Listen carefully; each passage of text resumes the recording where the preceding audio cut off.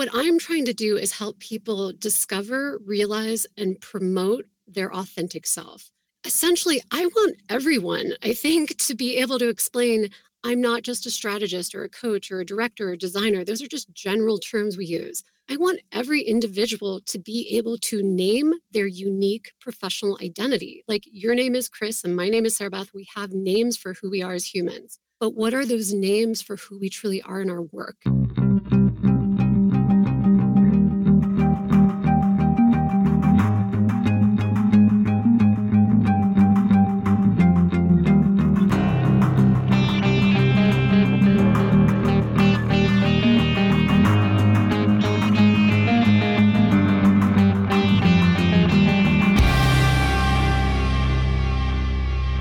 Sarabeth, how you doing? Hey, Chris. I'm great. I can't believe it's Friday, but I'm so excited. Here we are. And I think there's some energy around this topic.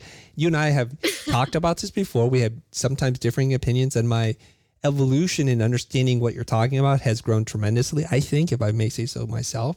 And so we probably should introduce the topic and then introduce ourselves and then welcome everybody in. Is that okay with you? Sounds great. Love the plan. Okay. You wrote this book, More Than My Title. And you are a person who has been a champion for hybrid professional. And I have for a long time been speaking about the advantages that specialists have. So we're going to dive deep into that. And someone who I met back in the Clubhouse days is Sarabeth Berk. And she talks about this whole concept of multi-hyphenate hybrid professionals. So without further ado, Sarabeth, can you introduce yourself? Yeah, of course. So I'm Sarabeth Berk, and I call myself a professional identity researcher, and I help people in the workforce rename and reframe who they are so people can understand why they do what they do. And I've helped coin this term hybrid professional identity because something really interesting is happening. No longer are we a workforce where people are either or, and that's this debate part. Are you an expert or are you a generalist? There's actually a third type of identity in the workforce, and we haven't known what to call it. It's been, defying language and categorization, and people are like, how do I explain my multi-hyphenate-ness or my multi-passionate self? And essentially, that's what I've unearthed, is this groundbreaking topic that when you combine and merge multiple aspects of your work self together, there's an intersection, and that intersection creates a hybridity. And that hybridity is your unique value and a really special way of demonstrating who you are and what you do. So that's what I'm up to, is really starting a movement around helping people express who they are so we understand each other better and stop this whole debate of either or. I love that. So it's a non-binary thing in your mind. I have to ask you this question. When you're able to help people rephrase, rename, reframe who they are in the professional workplace, what kind of results have you seen? It's powerful. There's so much that happens internally. Like I just wrote a blog post, I think it was yesterday, about what triggers a professional identity crisis, because a lot of us are going through it and don't even know that's a thing. So triggers of an identity crisis could be you're burned out, you don't fit in to your job, or you don't know where you belong in the workforce because people don't understand you. Maybe you've been laid off, or you're going through a career transition.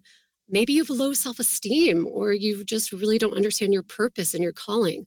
All of those factors are really elements of questioning, who am I? How do I explain what I'm doing and what I aspire to do in my work? And what this is really helping people achieve, so back to the results question, first of all, is self-confidence and self-awareness. People become very solid and reach that higher self, knowing that they've been striving for, like, oh my God, the light bulb clicks. I get myself. I know who I am. And now I'm ready to share it in the world because I have that knowledge and confidence. So that internal shift is massive. I cannot underemphasize that enough. But externally, it's really important. People give us titles and put us in boxes all the time, whether they're right or wrong. They just make assumptions about us. And if you don't know how to communicate who you are and communicate the value of who you are, other people are never going to quite see it the way you need them to see it. So for instance, I worked with a woman, she was a UX designer, and We did my process of breaking down and unpacking her different elements of her professional identity. And when we looked at her hybridity, she called herself a curator of purposeful experiences. Now, that is a huge difference from being a UX designer. When she was able to explain what it means to be a curator of purposeful experiences, her boss understood her better. Her coworkers were like, oh, that helps us see you. And then she was able to get a promotion in that job. And she just launched her own side business where she's freelancing now, and she's calling her business Purposefully Curated. So the title of her business is an extension of who she is. And you can see the synergy between the two. And then she can explain all that to her clients. And suddenly there's a different energy around it.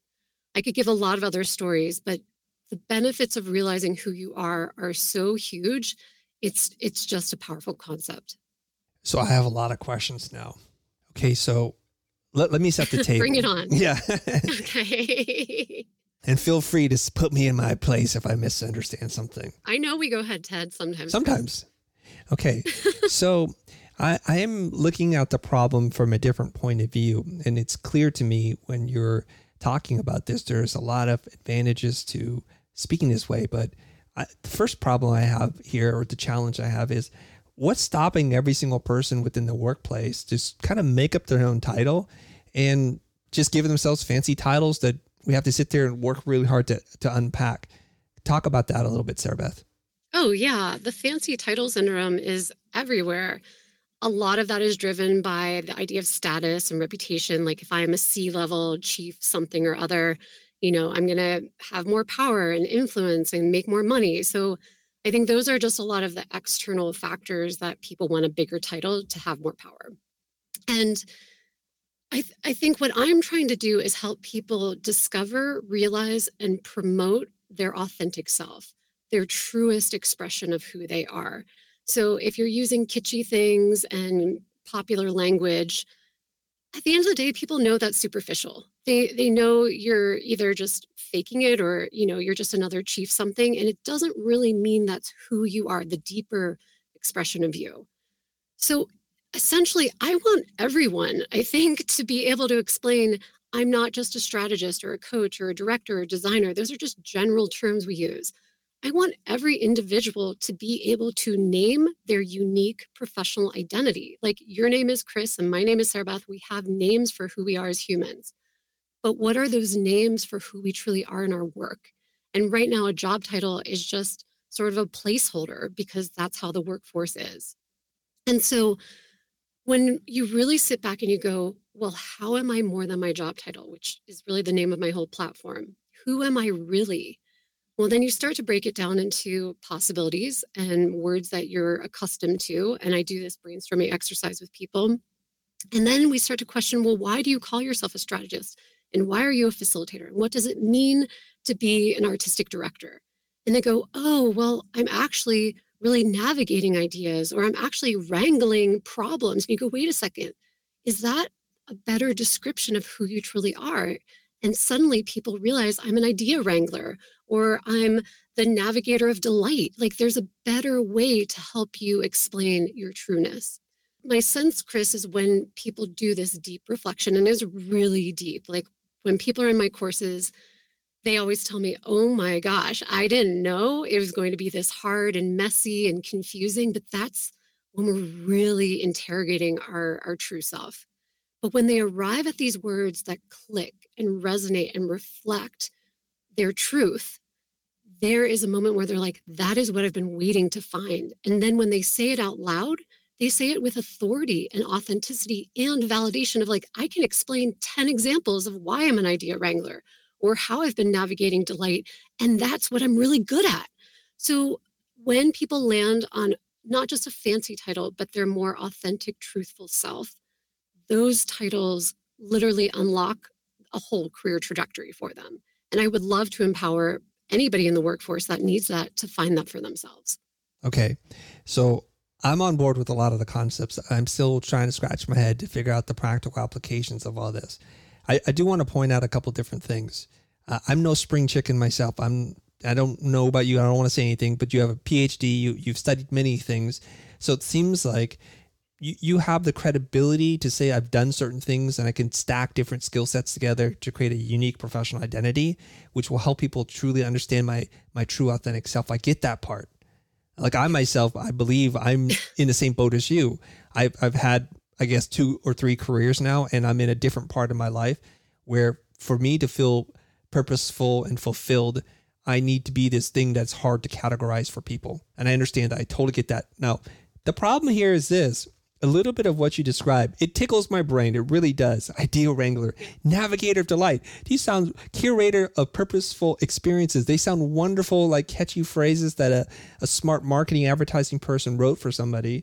And then I'm thinking, there's a 22-year-old somewhere who's listening to this. Well, gosh darn it, I'm going to find my authentic self. And they're a little bit, how do I say this, delusional in thinking too far forward and giving themselves some crazy, what they believe to be an authentic title. I'm a story crafter of X, Y, and Z, or I don't know what they're going to say. They're going to say something wild. And I look at them and like, what evidence do you have that you actually know how to do one thing, let alone multiple things? So help me understand this part. Yeah, no, I'm so tracking with you. People call themselves BS names all the time, and you're like, that is just gimmicky marketing stuff. And to me, that points back to they don't really know who they are, and they're just using something they think sounds cool to attract, new leads and to differentiate themselves. So there's a couple of problems going on. One is really in the marketplace, the workforce in general is too generic, right? We know there are millions of people, and in order to get ahead and to cut through the competition, you have to differentiate yourself. That's what branding is all about in general. And so my work ties to identity research, career development, and personal branding. And this part of creating a title is the branding part. But before people can get to a brand, because branding is the act of intentionally putting your identity into the world. That holds true if you're branding a company, you have to figure out the brand identity. And for yourself, you need to know your professional identity before you can personal brand it. So for people that are young or further in their career, I do the same process because I see the same lack of self-awareness and metacognition. When you ask someone to stop and say, can you get outside of yourself? Can you really see how you work and what you're doing and who you are, and not just be inside of yourself? It's like studying yourself like an object. People are really terrible at that. And so my process at first is just stopping and saying, okay, let's map all of your professional identities. Have you ever done a brainstorm? And where I'm going with all this, Chris, is helping people to get to that trajectory of validation. So by doing reflection of a brainstorm list of all of your professional identities, and then we narrow it down to the ones I call are your primary. The primary professional identities you possess are like the core ingredients that make you you. It's like a recipe. And if you don't know the ingredients that are truly lighting you up, your greatest areas of expertise, they are the ones with the highest frequency. And there's a few more criteria in there. We have to isolate those. It's like finding the signal from the noise. And from those signals, some people are like, okay, I'm really excellent at research and I'm really great at being a designer. And I'm also a marketer. Like we help narrow it down to identities. Then I draw Venn diagrams and say, what is the combination that might be happening when those things are happening simultaneously? That's the intersection. Now, let me back up for 1 second. There are 3 types of professional identity in the workforce, and people fall into one of 3 categories, and they can move around, but you're in one of 3. The first one is singularity, the second one is multiplicity, and the third one is hybridity. Why that matters is because singularity means you only have one professional identity. You are like, I am only an engineer. A lot of people that are in medicine and engineering really just see themselves with one identity. That's great. The next group is multiplicity. You have many identities, but those identities never meet or intersect. They are separate. It's like you turn them on and turn the other one off, but you can have many of them. And then that third bucket is the hybridity, where there's intersection and integration. So once people do a brainstorm and isolate their primary professional identities, we talk about that multiplicity versus hybridity. And if somebody is in a hybrid space, they're like, yeah, these identities are like converging and I don't know how to talk about it. And I've never even realized this before. That's where the juice starts to come through of this emergent hybrid professional identity that needs its own name, because the name is bigger than it's the sum of all the parts. That then has to be mapped to stories and evidence of things you've done in your work. So you're not pulling this out of thin air.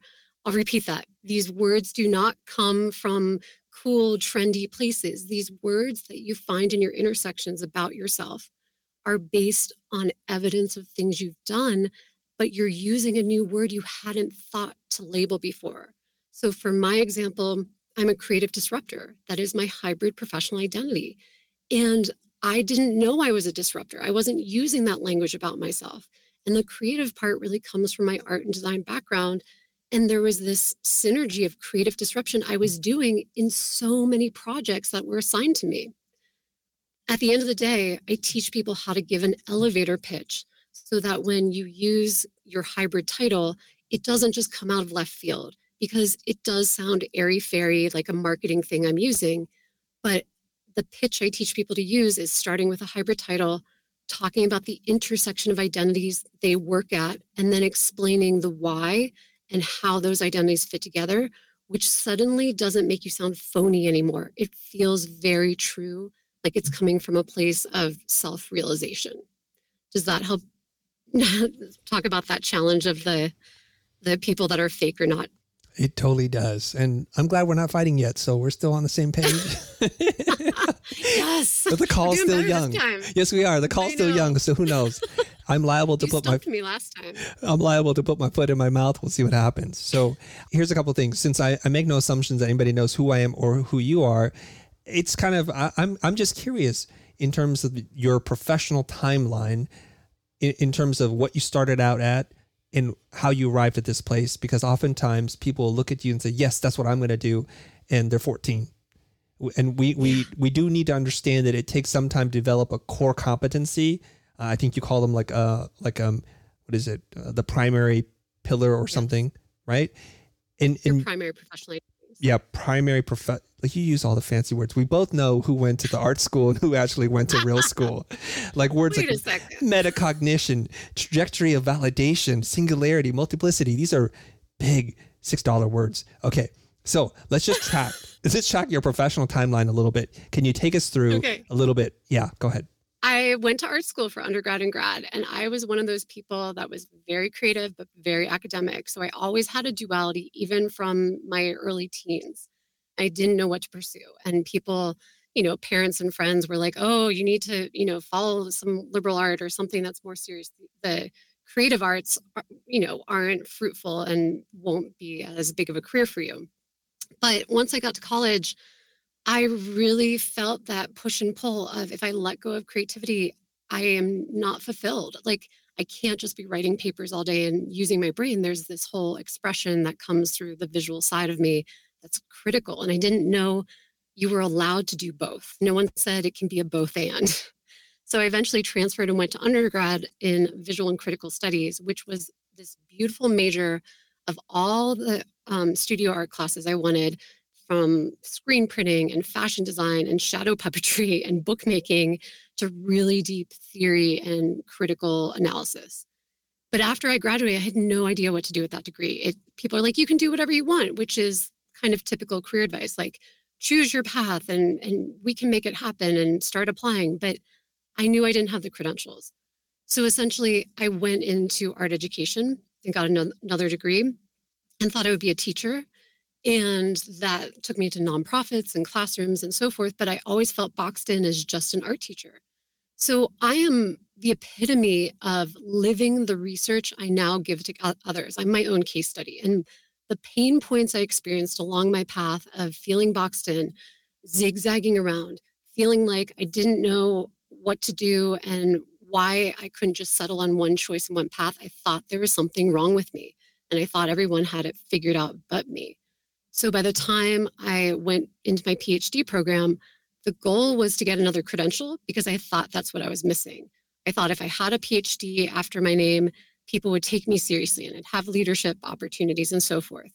But I had my biggest professional identity crisis, like a total meltdown when I was in grad school, because I didn't know who I was anymore. People were like, well, what are you going to do after you graduate? And I was like, I don't know. Like, I don't want to be a professor. I'm not trying to lock myself into academia, but I'm not going to go back and be an art teacher anymore. Like, that identity is over. What the heck do I do? And I felt really lost and confused. So I turned my dissertation research into a professional identity study. And I started observing and interviewing people about how are you more than your job title? How did you figure out who you are? And people couldn't answer this directly because it's such a subconscious sense of, first of all, no one ever asks you, hey, Chris, what's your professional identity? Like, it's not an ordinary question. So I had to back into it or ask it from sort of different directions. Like, tell me, what you're doing if you didn't have the label teacher or the label strategist or entrepreneur. And then I would observe them too, and I would see identities emerging through their work. And I'm like, hey, over here, it looks like you're a bit of like a discoverer of information, and you're this really strange kind of problem solver, the way that you're like using jewelry and doing things. And people are like, yeah, I never saw that about myself.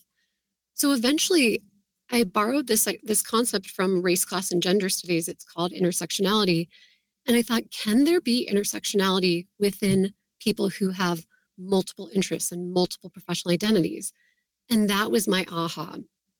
Since we're in a room, typically, I know, Chris, your audience is a lot of like design, creative folk. I was looking at surrealist paintings around this time, and I saw an image called The Collective Invention by Rene Magritte. And for people that don't know this painting, it's an image of this fish and a human creature laying on the beach in front of an ocean. And this image literally made me realize this is who I am. Because instead of being a mermaid, the bottom half is a human and the top half is a fish. And so it's not a fish plus a human. It's literally a whole new creature that doesn't have a name. And I was like, that collective invention idea is me in my work. Holy cow, is this the thing I've been trying to describe? And now here it is in front of me because a painting helped me understand this idea. So hybridity really became the term that helped unlock intersectionality within our work. And for 10 years now, I've been doing this research. The book came out in 2020. I did the TEDx in 2019. So this is all pre-pandemic. And ever since then, this concept of hybrid professional identity is resonating with people across industries.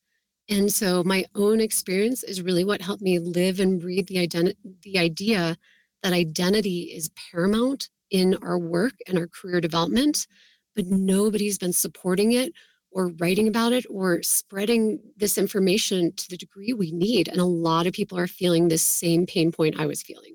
I'm just curious what the gaps were in between you going to school. Did you go back to back to back, or did you take a break? What did you discover in between? I'm curious about that. Yeah, the gaps in between going for degrees were getting real world experience, being in the workforce, trying to find myself by doing things. There's a great book by Herminia Ibarra called Working Identity. And she's a proponent that the way we learn about ourselves is through experience. You need to do jobs and try things to figure out who you are in your work. My one criticism about her book is there needs to be a pause after you do things to reflect. You need to sort of internalize, now that I did the thing, what am I realizing? What am I liking or not liking? And having that introspective moment helps you revise or make new decisions. And so she kind of skips that step. But yeah, I was in the world trying to figure myself out because a degree only gets you so far. You know that. Yes, I do. So we understand there's a couple different things. First of all, kudos to you for referencing one of my favorite artists of all time, Magritte, this strange fish human, and that being the kind of genesis of you kind of going into this idea of hybrid professional. Okay. Again, it's one of these things where I feel like my one criticism here is if you don't have your background, if you don't have the experience and the story and the evidence, and it's not coming from a true place, I find that when I'm coaching and helping creative professionals, not in the workforce per se, but to have their own company, is that they're either afraid of making a decision or afraid of commitment or something. And so when somebody like you comes along and says, you don't have to, you could be this hybrid thing that seems like the answer to all their problems. And yet when they do, when they spread themselves, probably in your language, in this kind of multiplicity thing, they don't get any work and their business is flailing. So I just look at it from a very pragmatic point of view. And I love the way that you describe these things as the connection of your true authentic self. And if I heard people describe themselves this way, I'm super intrigued just to begin with. A UX experience, a UX person versus a person who curates purposeful experiences sound very different. One seems a lot more attractive to me than the other. But when we get down to like someone starting a business, running a business, and not being able to, in my estimation, not commit, and they hear this, how would you respond to that? Well, I think it's about examples, Chris. I want to open up your horizon a little bit. Two things on my mind. One is people that are in college, I like to change and help them delete the word student from their vocabulary, because student is an identity box we get locked into, and they need to stop referencing themselves that way. I want them to start thinking about their pre-professional identities, the identities they're starting to grow and develop inside themselves, even before they're in a career, but they have a hunch. They have something they're leaning into, and usually it's tied to their major and minor and maybe some extracurriculars. There's like a pre-professional self. But there are programs out there right now. I'm going to reference MIT. They have the Integrated Design Management Program. And Carnegie Mellon, UPenn, and Northwestern also have similarly named degrees. So right away, a degree called Integrated Design Management is 3 disciplines in one. These are people that are designers, have some kind of engineering and business interest. So there are new programs out there for undergrad and graduate students that are trying to be intersectional, that are already doing this combination hybrid thing, but we're not recognizing it yet as a society.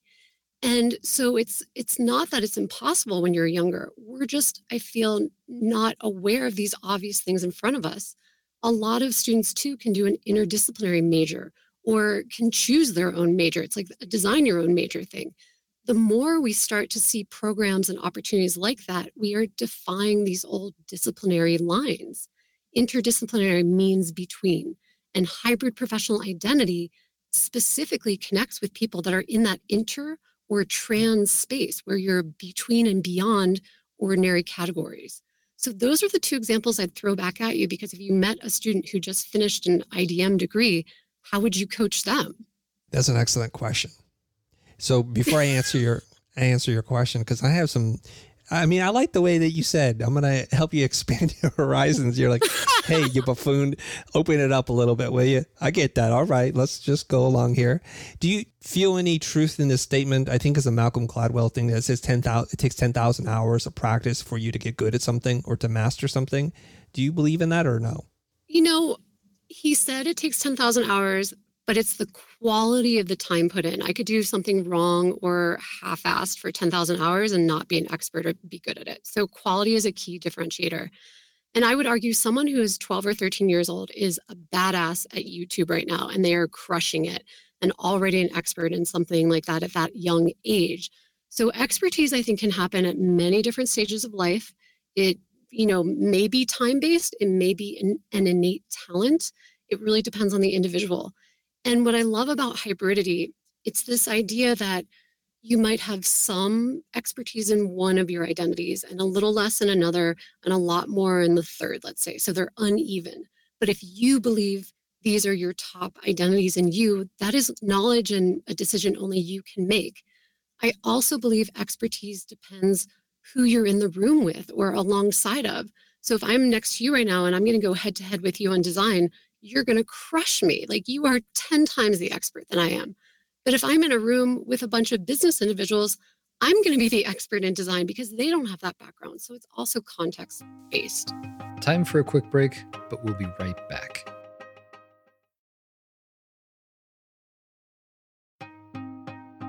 Welcome back to our conversation. Your question to me, what would I do with someone who graduated from the Integrated Design Management program from MIT? I've never met an integrated design management person. Is this a 4-year program or is this something beyond? So the MIT one, I believe, is a master's, and I think it's master's. a 2-year program. Okay. And they're a consortium model, and they know they're at the leading edge. They say industry professionals don't always understand how to hire and what to do with our students. Yes. So I've been coaching and giving workshops to them specifically. Okay. And they work, like I said, it's a consortium. So Northwestern, UPenn, and Carnegie Mellon are all at this cutting edge. I think it's interesting that these Ivy League schools are trying this hybrid direction because that is the future of work. The future of work is not more silos. The future of work is more interconnectivity and finding threads between, AI over here and cybersecurity over there and farming over here and making a new thing that none of us could perceive. But that's what integration's about. So sorry, didn't mean to distract you. So I find this kind of interesting. So these are grad students who get out with a degree and they recognize they're hard to employ, right? Well, they don't know how to pitch and promote their value because nobody teaches them that part of the equation. They're like, here's the knowledge, here's the skills, go find a job. And they're like, how do I communicate it? That's where I come in. Okay. So this is the interesting part, and help me understand this. Help me broaden my horizons, please. So when I graduate from Art Center, I'm a graphic designer. I'm a user experience designer. I'm a fill in the blank. The value is self-evident and people understand that. And so they get opportunities. So by being this hybrid professional person at the intersection of things, you create a marketing problem, right? Well, this is category creation, Chris, which is when you're creating something that doesn't exist in the market yet. And I think it works for products and companies like Lululemon created athleisure. We didn't know what that new product was till it was named. That's a hybrid thing. And that's happening in individuals, especially because career spans are so much longer. So, sorry, back to the point, this is a marketing problem. Yes. And this is where people have to learn how to create understanding when you don't fit a box. And that's the problem I'm helping people solve. Okay. Because those phrases, from a human perspective, working at the intersection of that phrase to cue it off, is different than just listing, I do marketing, design, social media, blah, blah, blah, blah, blah. When you list things, you sound like a cluster of all kinds of stuff. When you work at the intersection, you're pointing out, I'm at a space between, there's a connection. And then you do need to explain that connection, usually in the about. And I'm seeing people put this on the header of websites. I have a bunch of documents where I've taken screenshots of people saying a company like working at the intersection of biology, philosophy, and communication. You're like, whoa, that's new.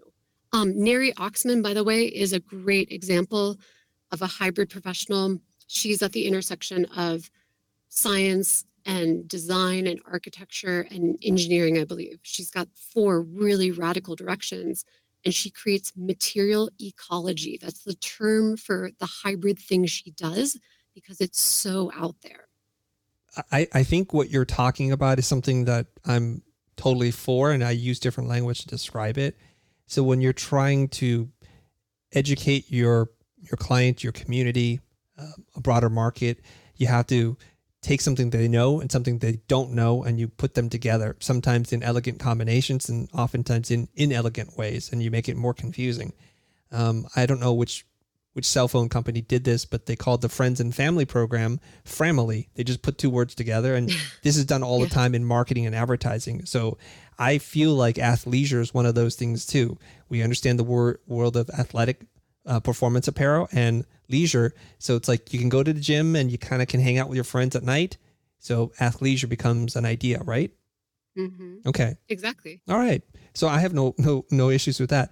I guess it's always a challenge, and I'm trying to make it easier for people to create opportunities for themselves versus making it harder. And so when someone graduates, like you said, from the integrated design management program, they have to then understand how to package that because they're creating new categories, and now you have to educate. That's a lot of work that people can't do because of financial pressures or because every time you create a category, you have to, first to market, you have to spend a lot of money and time educating that market. Or do I understand this differently? No, I am laughing because I totally agree. Nobody said this was easy. I'm not giving an easy solution. Okay. I'm being a truth teller. But I also believe people have options. Yes. So the way you market yourself is an option. If you want to go to an IDM program because you love those 3 areas of business and design and engineering, and that feels right to you, it compels you. But you go into the workforce and you don't know how to market yourself and you choose a box. You're like, I'm just going to be a designer. You can take a job that puts you back in a box, but you will inevitably feel unfulfilled at some point. You might be okay for a period of time, but again and again, I meet hybrid professionals who eventually go, I don't get to use these other sides of myself. It's like I'm cutting off big parts of my persona, my identity. So it's a choice to take the easy route and not educate people and not clearly communicate why you are an integrated hybrid identity. But people that do this reflection and understand what their integration of their identities means, and they practice how to put that into this elevator pitch that I teach, time and again, when they sit down in a job interview and you get that question, tell me about yourself, what do you do? Instead of going through your whole resume and job history, start with a promotion and a pitch about you. Start with, well, I actually see myself as, or I call myself a creative disruptor because through my whole job history, I've been working at the intersection of art and research and design and education. And what that's enabled me to do is blankety blank, and here are the benefits. That already paints a very different picture about yourself. Because first of all, you are articulating an identity that you see yourself as. You're then explaining, which is the education part, to the audience at the table who's never heard this term before. And you're giving very clear rationale as to why you call yourself that, why you own that, and why it has value for whatever role you're going for, that they didn't even perceive the value until you made it known to them. I kid you not, I was working with a guy who did this. He called himself a tension methodologist, and it was like a project manager type role. And after he gave his little spiel, they went, holy cow, we've never heard of tension methodologists, but that's what we need. Like, it clicked for them because they saw him in a new way and he stood out from the other applicants.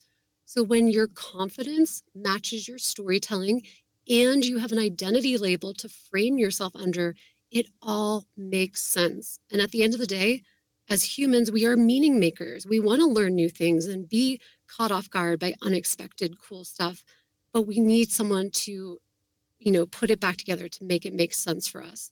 So I've seen this be very effective, Chris. I know it sounds like a lot of steps and tools, and it's not simple per se, but when the work works, it's transformative. And then a hybrid professional can work in a job that embraces their hybridity. It's not shameful. It's not hidden anymore. And when you're in a role that wants you to be your full hybridity, that's what the dream is. Those are the jobs you want to take. So I think it's a win-win. I want to tip my hat off to you. You have some great examples, I have to say. We came into a fight. I brought a knife. You brought a gun. I see where this is going.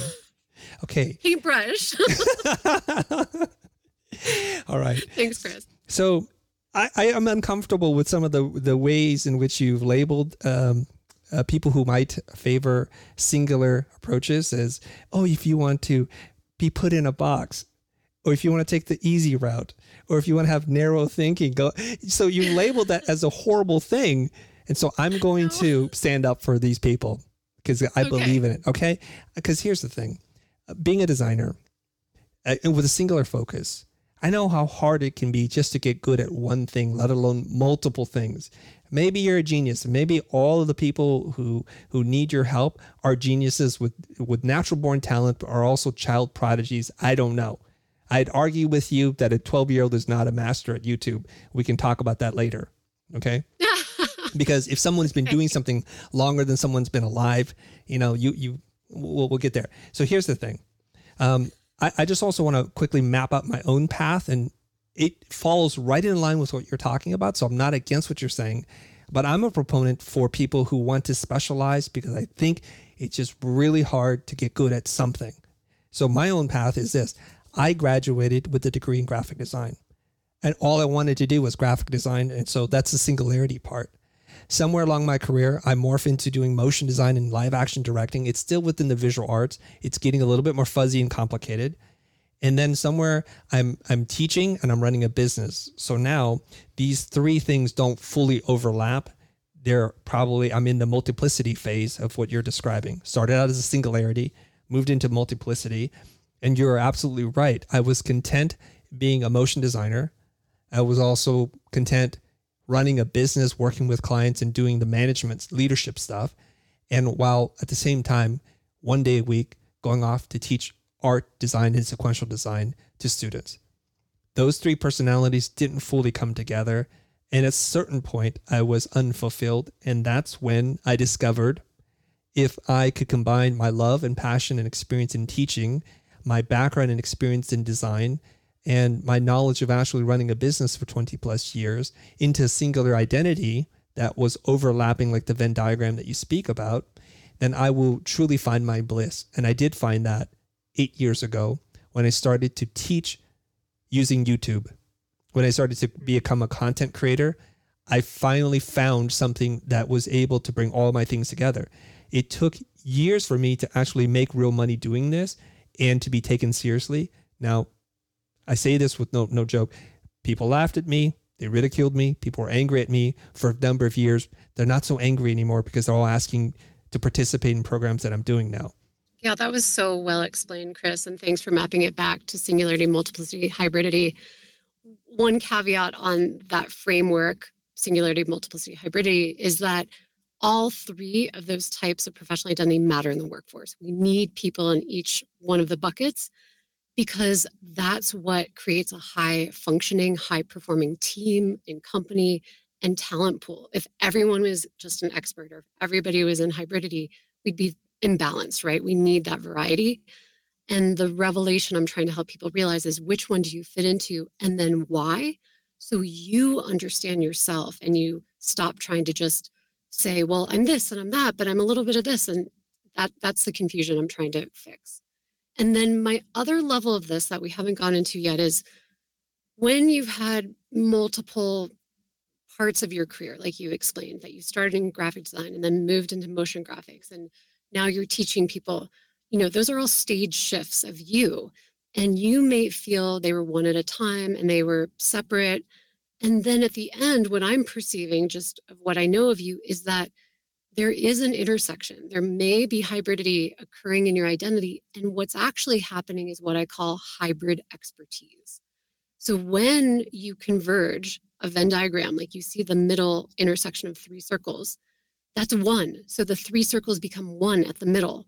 So in an essence, that's singularity again, but also it's a new form of expertise that's a combination of the other three.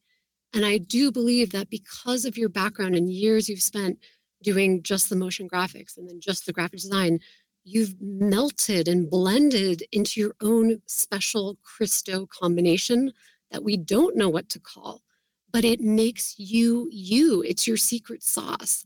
And in my language, that's hybrid expertise. And that's the thing I'm trying to help people discover and realize and name, because that's your juice.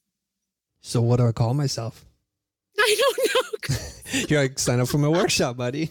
I know. Join my next cohort. Yeah. So here's the interesting thing. I've been modestly successful, I suppose, doing what I do without even worrying about what to call myself. Is that a problem, or am I not fully tapping into what the potential could be? There's only a problem if you perceive a problem, right? All of these things are based on individuals. Some people never, ever, ever need to know how to create a personal brand or know how to market themselves. They just are who they are. A friend was telling me the other day, Mike does what Mike does. Like, we don't know what to call it, but it's Mike. And that's the beauty. It's like such a hybrid thing. And that's why the word hybrid is the way we recognize we don't know what to call it. So we'll say it's hybrid. And so if that's all you are, is a hybrid professional who creates amazing content and has this community and is teaching all of us to be better in the field of work we choose, that's your value add from your combination of things. Okay. So for whatever reason, I've not really felt the pressure or the need or noticed the problem in terms of what the heck I call myself. And I think I have a strong personal brand.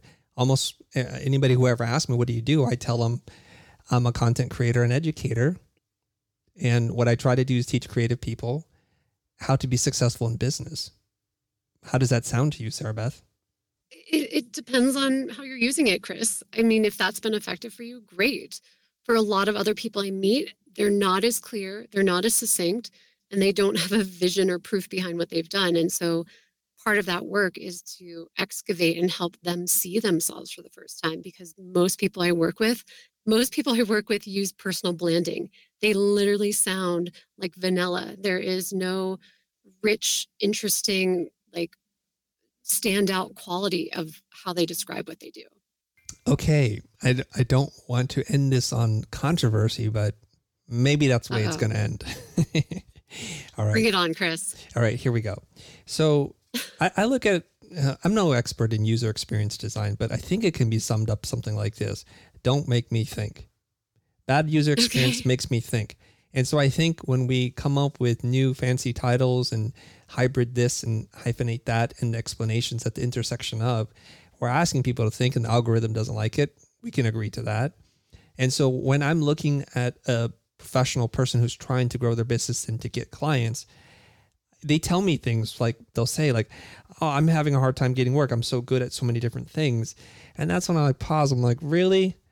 Are you, I just find it hard to believe that anyone is good at one thing. And you're telling me now you're good at so many things and you can't find work. What is wrong? Is it the world can't recognize your genius? What is the problem? So I go back to a theory of mine, which is I think as human beings, we're very complicated and we're like this spectrum of light. Like, and if you show someone your full self, it's like the sun, it's super bright.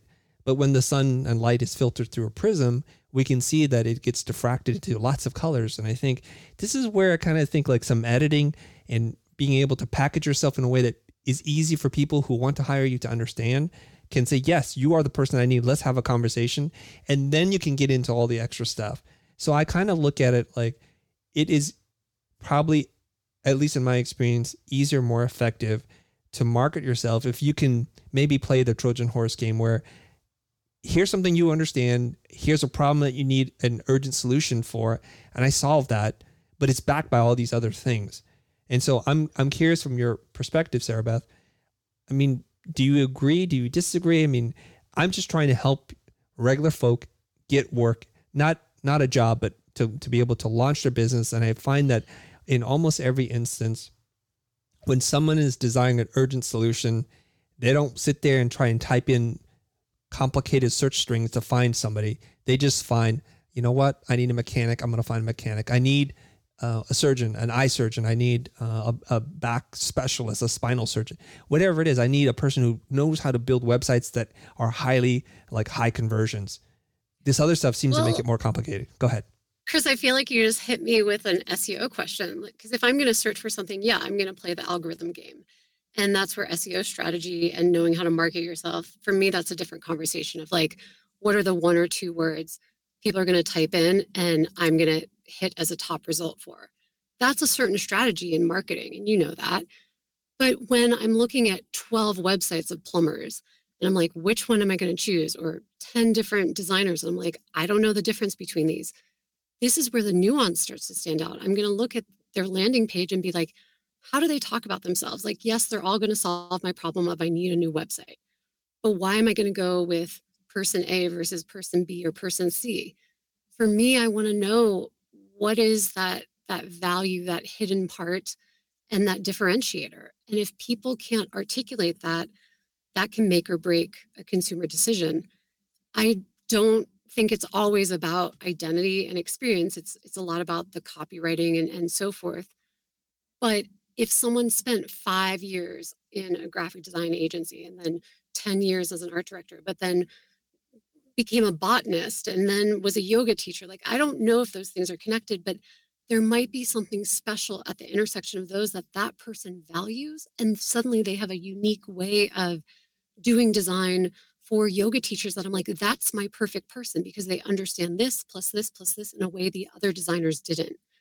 So they can still market themselves as just a web designer, but there's different elements that need to be apparent. So that person is touching the market and certain problems and certain audiences that resonate with them. That's what I would see as a defining factor. What do you think? Okay, I like that. Okay, I think we're getting to some place here. I love it. All right. Okay. So I think you and I, we understand this. I mean, the number one problem or question that most of the people that are in my community have is, Chris, how do I get clients? And before you can get a client, they have to be able to find you. And so we have to understand that there's search, there's SEO, there's social media, there's content marketing, and all these kinds of things. And my general feeling about this is complexity gets in the way of communication. There's so much noise out there, and if you make me think too hard, I move on. And I remember way back, long before I ever met you, before I ever recorded a piece of content, when students or graduates would send me portfolios because we're looking to hire, when I couldn't figure it out and it made me think too hard, I just moved on. And I know that's ruthless for me to say, and we used to talk about this, you have about 10 seconds for me to understand what you do. And if you're unclear about it, I just don't have the time because I'm literally looking through 50 to 200 portfolios in a given block of time. And I'm doing this on a continuous basis. So after a while, I kind of have to know what you do. And so when people present themselves as I'm a Renaissance artist and I do sculpture and I do 3D modeling, I do I'm already gone. I'm just gone because right now I have a very specific problem. I want to hire the best in class, and I just don't believe you when I look at your work. And we do this all the time. We're like, maybe we'll give this portfolio just 2 more minutes. If we just watch this reel a little bit longer, maybe it'll get good. 99% of the time, it never gets better. So it's confusing. It's all over the place. And it's like, I don't know what I'm going to get. And so I think about it from the lens of a client. If I hire your agency, your plumbing, like you're a plumber, if I can't find you, we have a problem. So if you call yourself a pipe delighter, I don't even know how to make it up. You know what I'm saying? I can't even find you to begin with. So you're not even in contention for the thing. I agree with you 1000%. Once I find you, how you talk about your craft, what benefits you create, what the features are, and the way you make me feel wrapped around your personal brand, your tone of voice matter 1000%. But for me to even to find that, you got to be findable. So back over to you, Sarabeth. Those are 2 parts of the problem. And once you get past the finding, that is the differentiator. I do want to call up the example again of Neri Oxman. That's Neri. Her last name is Oxman, and her website is oxman.com. Now, she's updated her website since maybe 6-8 months ago. She had slightly different copy on it, but essentially she created material ecology. That is her unique hybrid term for what it is she does. And she has a really fancy video bar website header. And if you scroll down, it eventually says Oxman is a new kind of company fusing design, technology, and biology. So she's using this intersectional language. And again, before it used to say material ecology, and now the top says human times nature. But there are ways to show integration of diverse concepts or diverse identities and background that you have that helps your client get you faster. And I think Neri, maybe it's not the perfect way she's done it, but there is a sense of who she is and what she does that is leaps and bounds beyond other people that are also doing design and technology and biology to work together. So I think it's about having more examples and learning from people that are doing this well and being clear about intersectionality of their work and why that's a value add beyond their competitors. So one of the things that I run into is that when people use very super specific language, it requires someone to have great awareness around the problem and the solution, be able to find you. And so I quickly glance at Neri's website. It's pretty deep stuff there. So I assume if you need someone and you understand, what did you say? Material ecology? No. Yeah. Yeah. If you even knew that term to begin with, it's like you're kind of already, you're in the know. So a lot of times especially when I'm dealing with people who are servicing small to medium-sized businesses under $1 million, the operators of these businesses don't spend their waking moments thinking about you, what you do, how you do it, and the terminology in which you use. So they've got a very broad understanding. I have a problem and I need to solve this problem. And so the harder you make it to understand, and I think you and I are in the same boat, don't make it complicated, make it simple, make it authentic, reflect your true experiences. And you need to have evidence so you don't just grab whatever the trending word or phrase is. Everybody's Web3 meta something now. It's like, yeah, I'm going to throw up in a second, right?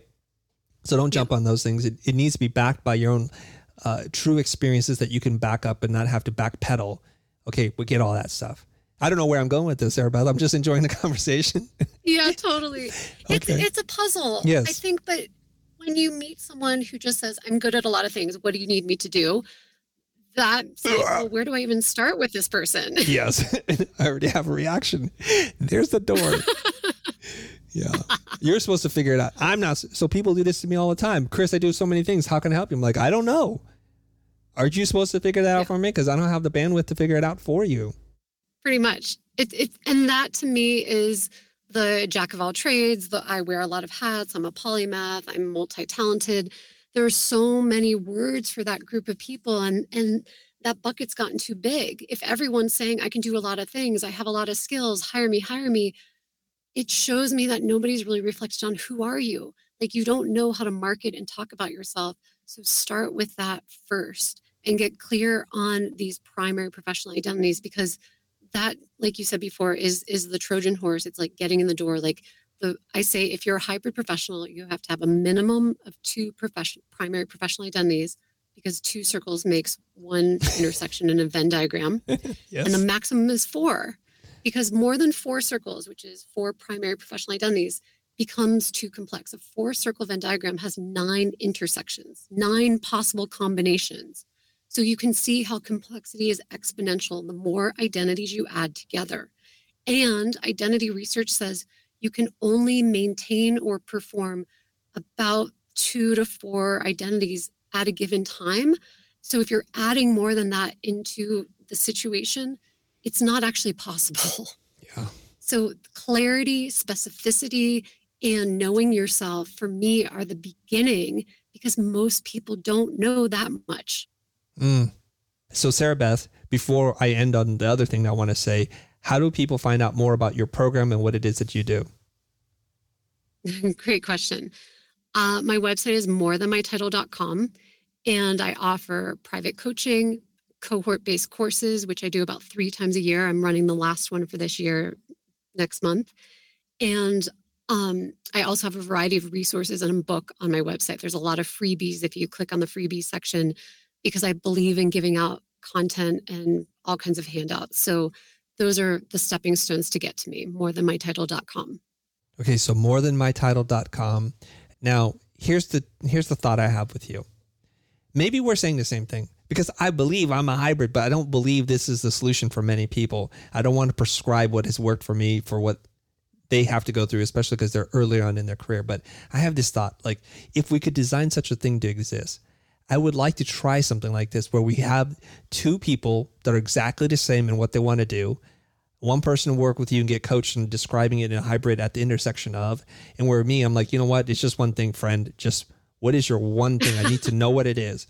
And then to put them out into the world with their messaging and their website to reflect this, optimize for SEO and search, and then check in with them in a year and see how they're doing, to see what works, what doesn't work. Because I'm a big proponent for specialization when you're trying to build your business, because I have very few examples. I know you have many of the opposite examples where people are successful being many things to many people.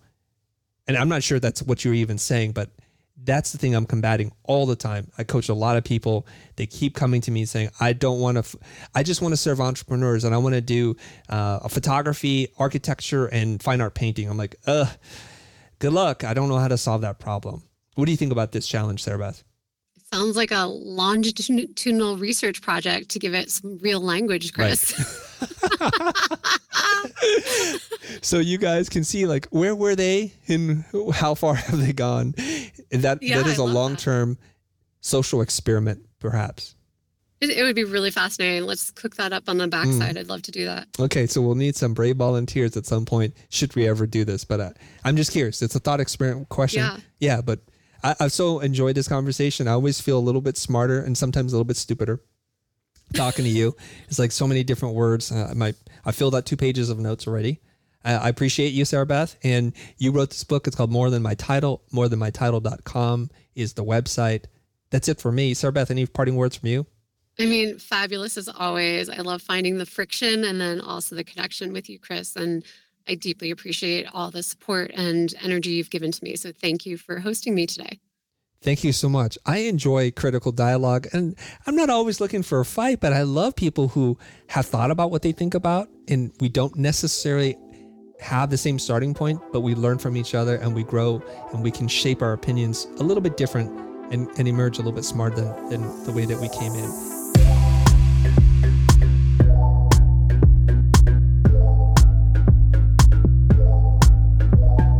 Thanks for joining us this time. If you haven't already, subscribe to our show on your favorite podcasting app and get a new, insightful episode from us every week. The Future Podcast is hosted by Chris Doe and produced by me, Greg Gunn. Thank you to Anthony Barrow for editing and mixing this episode, and thank you to Adam Sanborn for our intro music. If you enjoyed this episode, then do us a favor by rating and reviewing our show on Apple Podcasts. It'll help us grow the show and make future episodes that much better. Have a question for Chris or me? Head over to thefuture.com/heychris and ask away. We read every submission and we just might answer yours in a later episode. If you'd like to support the show and invest in yourself while you're at it, visit thefuture.com. You'll find video courses, digital products, and a bunch of helpful resources about design and creative business. Thanks again for listening, and we'll see you next time.